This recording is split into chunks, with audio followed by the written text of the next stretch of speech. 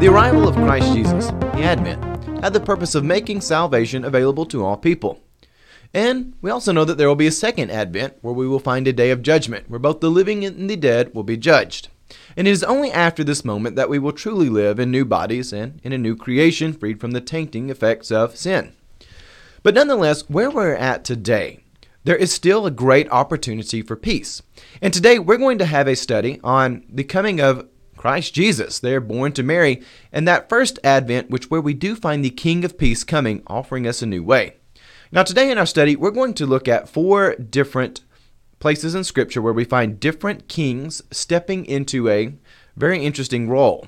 We're going to look at Queen Esther, we're going to look at Queen Herod, we're going to look at Saul, and of course Jesus himself, and look at the importance of having a king that can truly bring peace, and why it was necessary for God to send his Son in order to do that.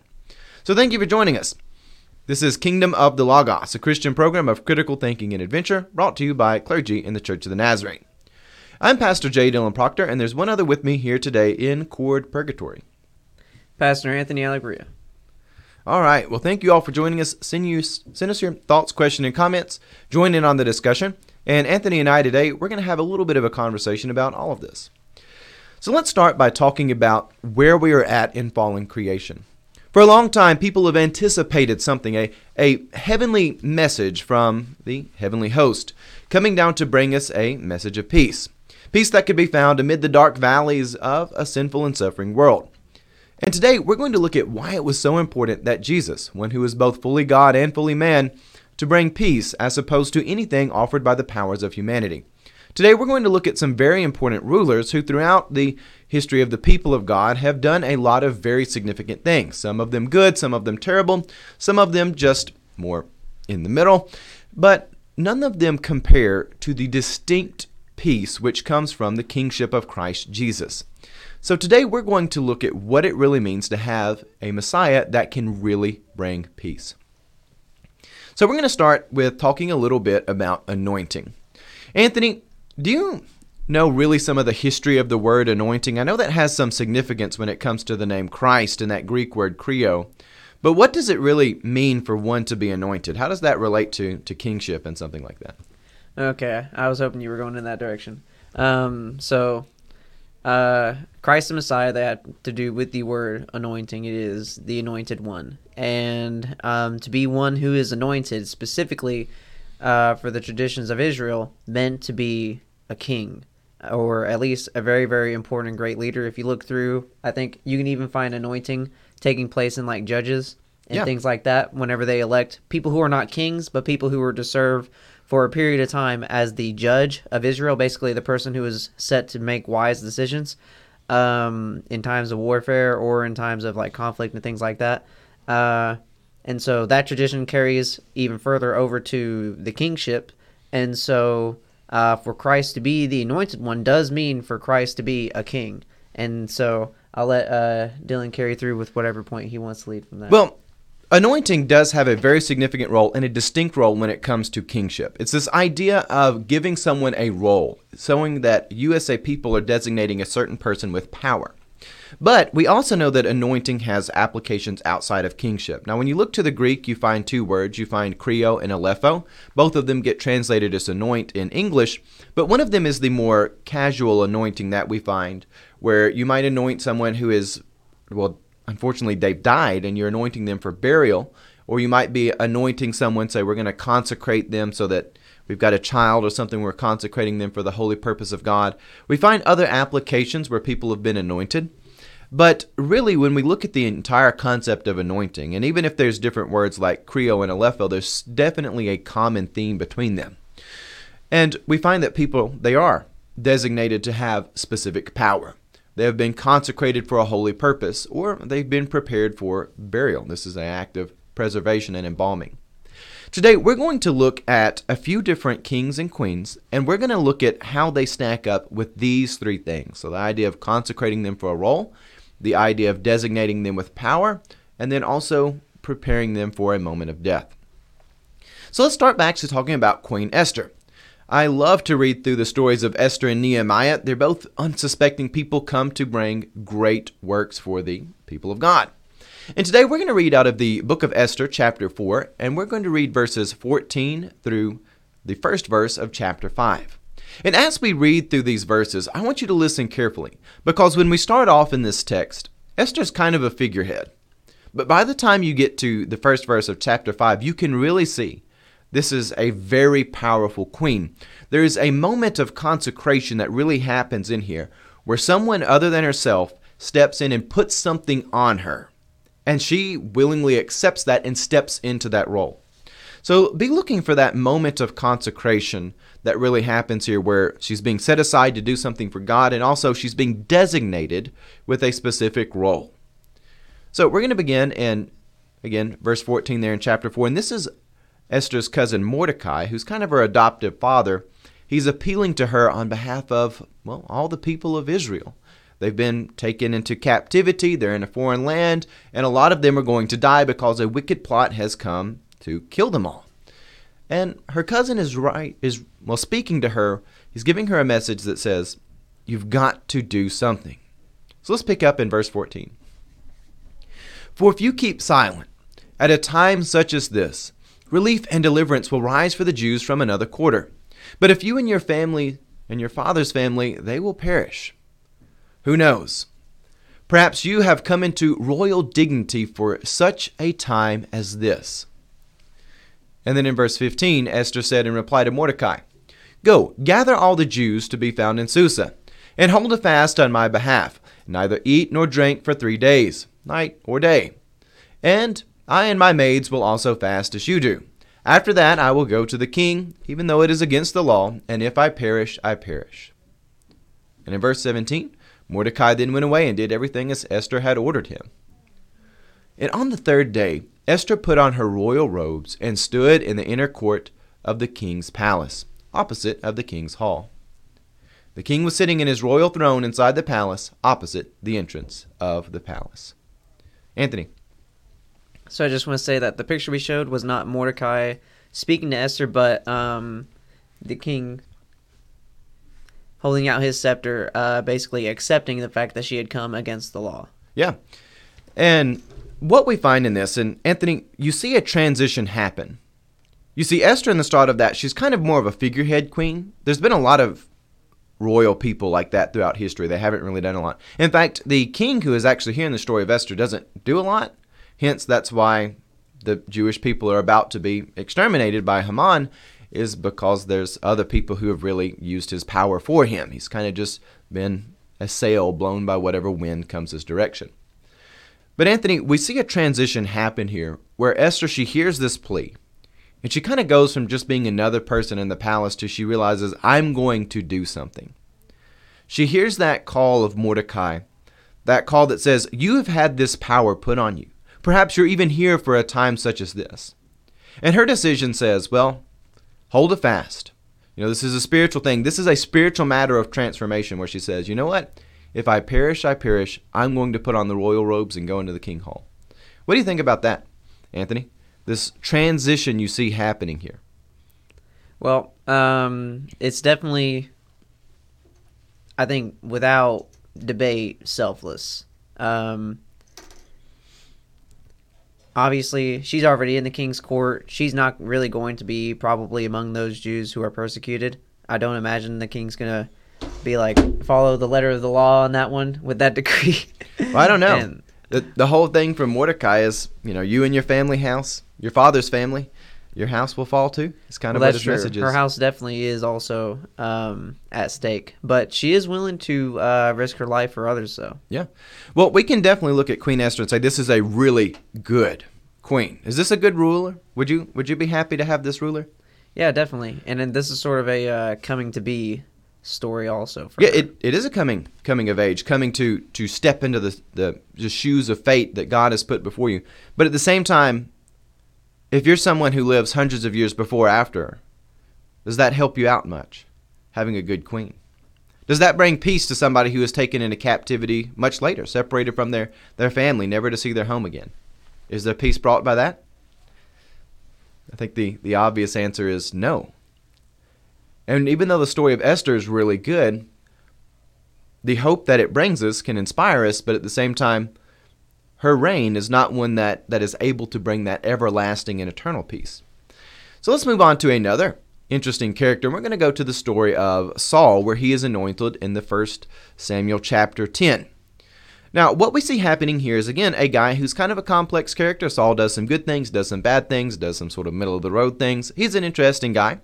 But we find a moment of anointing that happens with him as well, where Samuel goes and anoints him. So let's read from 1 Samuel chapter 10, verse 1.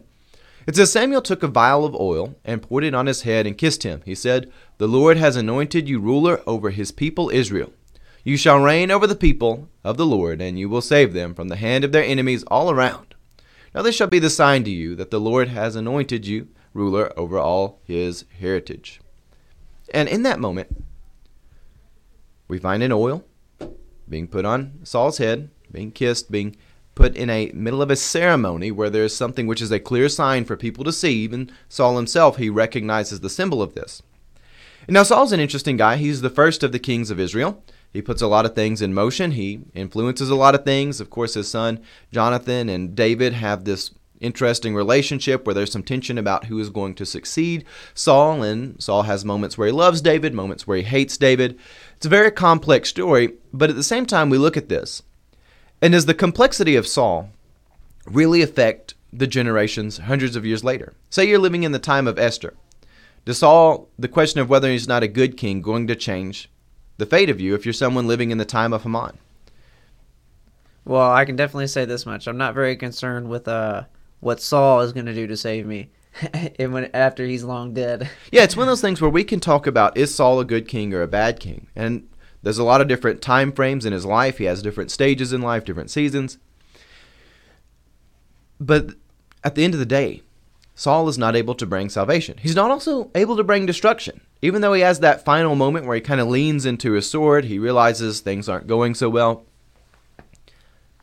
In the grand scheme of eternity, you being just a everyday person living under the reign of Saul doesn't have much value in the course of eternity.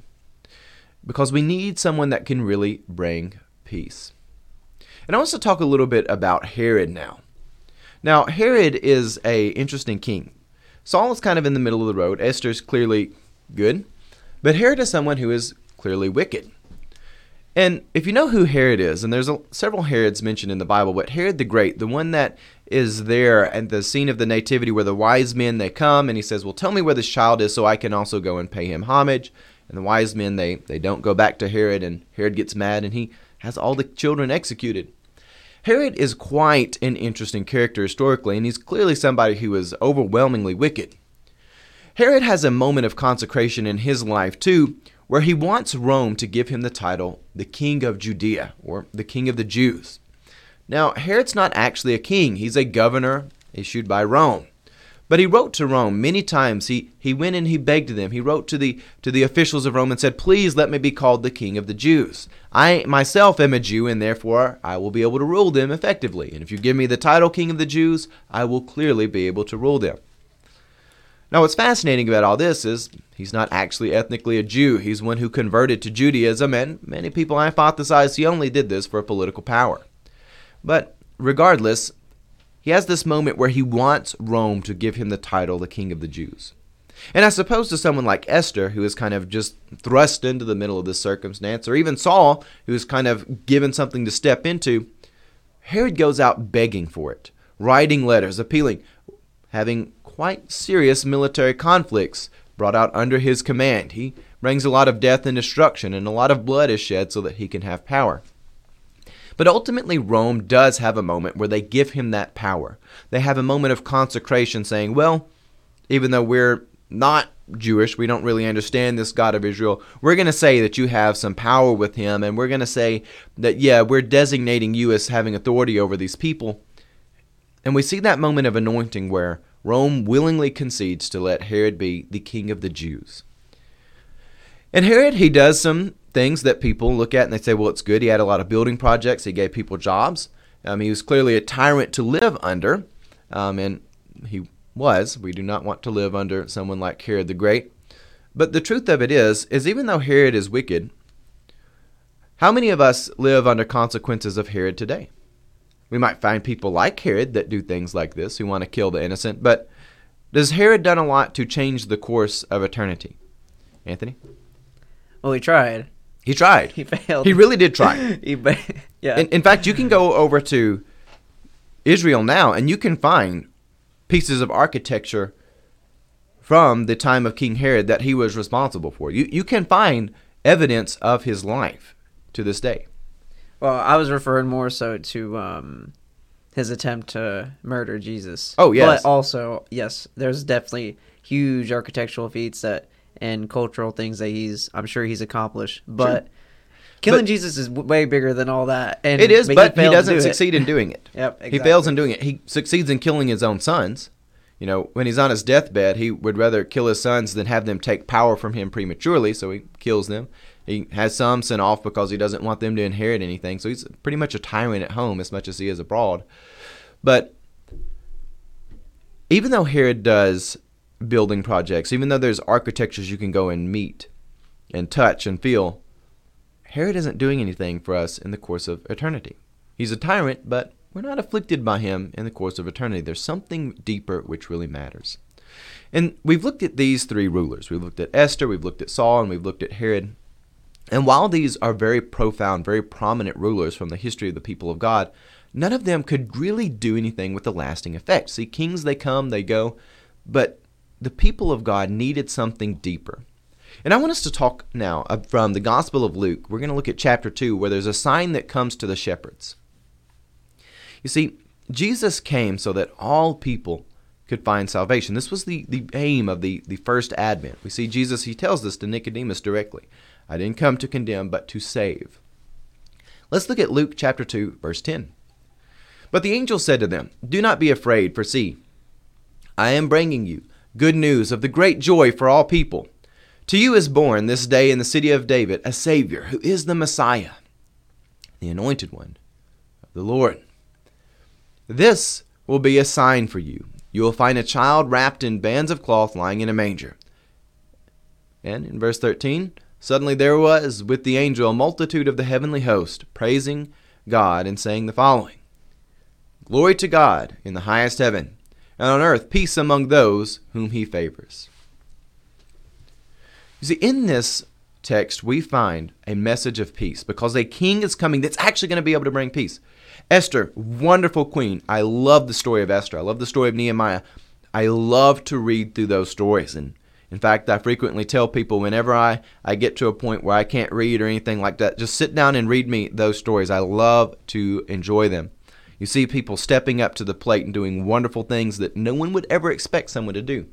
But even as great as they are, they're not able to bring that lasting peace which is necessary. People like Herod, who were magnificent tyrants, capable of bringing destruction, bloodshed, and terror like you never thought before. You look even at people like Nebuchadnezzar, more modern people like Stalin, Hitler. These people are wicked.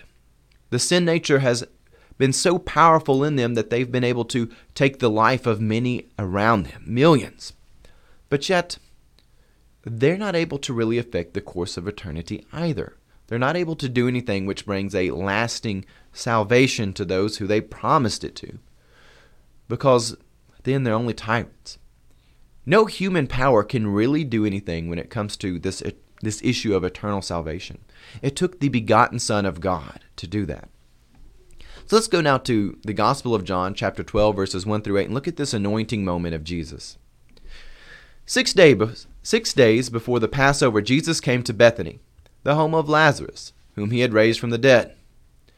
And there they gave him a dinner. Martha served, and Lazarus was one of those at the table with him. And in John chapter 12, verse 3, Mary took a pound of costly perfume made of pure nard and anointed Jesus' feet and wiped them with her hair. The house was filled with the fragrance of the perfume. And Judas Iscariot, one of the disciples, the one who was about to betray him, said, Why was this perfume not sold for 300 denarii and given to the poor? Now, he said this not because he cared about the poor, but because he was a thief, and he kept the common purse and used to steal what he put into it, or what was put into it. But in verse 7, Jesus said, Leave her alone. She bought it, so that she might keep it for the day of my burial. You always have the poor with me, but you do not always have me. Now, this is a fascinating thing. Jesus is at an interesting time. The old era is coming to an end. The new era, where there is salvation available to people, is coming in. And there's this moment of anointing. We saw with King Saul, the anointing oil comes out. He's about to be the king. We saw with Esther, there's a moment where she's already the queen, but hasn't really stepped into that role yet. Her cousin comes and speaks to her, says, please, you've got to step into that power. Don't just be a figurehead there in the power, but really put on the royal robe. Step into that royal chamber and make some decisions that will save us. Herod, he writes that letter to Rome. He says, let me be the king of the Jews. Give me that title. Let me have that power. And Rome gives it to him. And even though he reigns for quite a while, he eventually dies. But Jesus' anointing looks quite different. He's not being anointed with the oils that you would put on a king. He's not got somebody come and pleading to him saying, please step into this role. He's not out writing letters saying, please let me step into this role.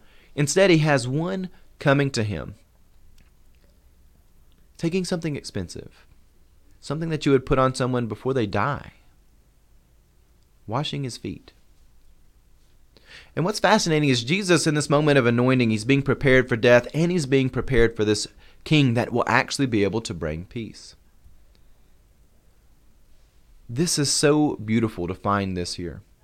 Because what we find is that regardless of who is in power, when the worldly kingdoms, the principalities are looked at, whether it's Herod, whether it's Esther, it really doesn't matter, because neither of them can bring eternal salvation.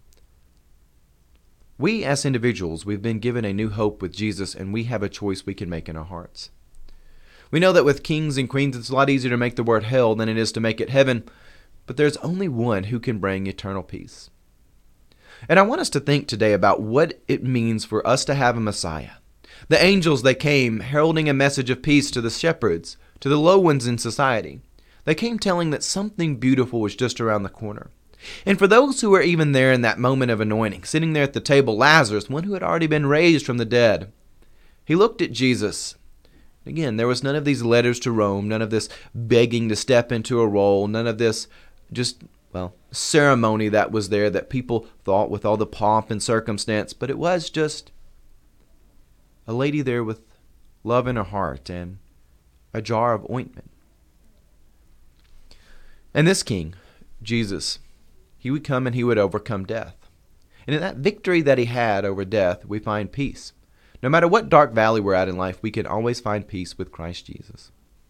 So that's where we're going to end our message today. We hope that you've enjoyed us examining these different kings and comparing them to the true king, Christ the King, who comes to bring peace eternal. We know that no human power could ever rise to the level of Jesus' power, and for that we are very grateful.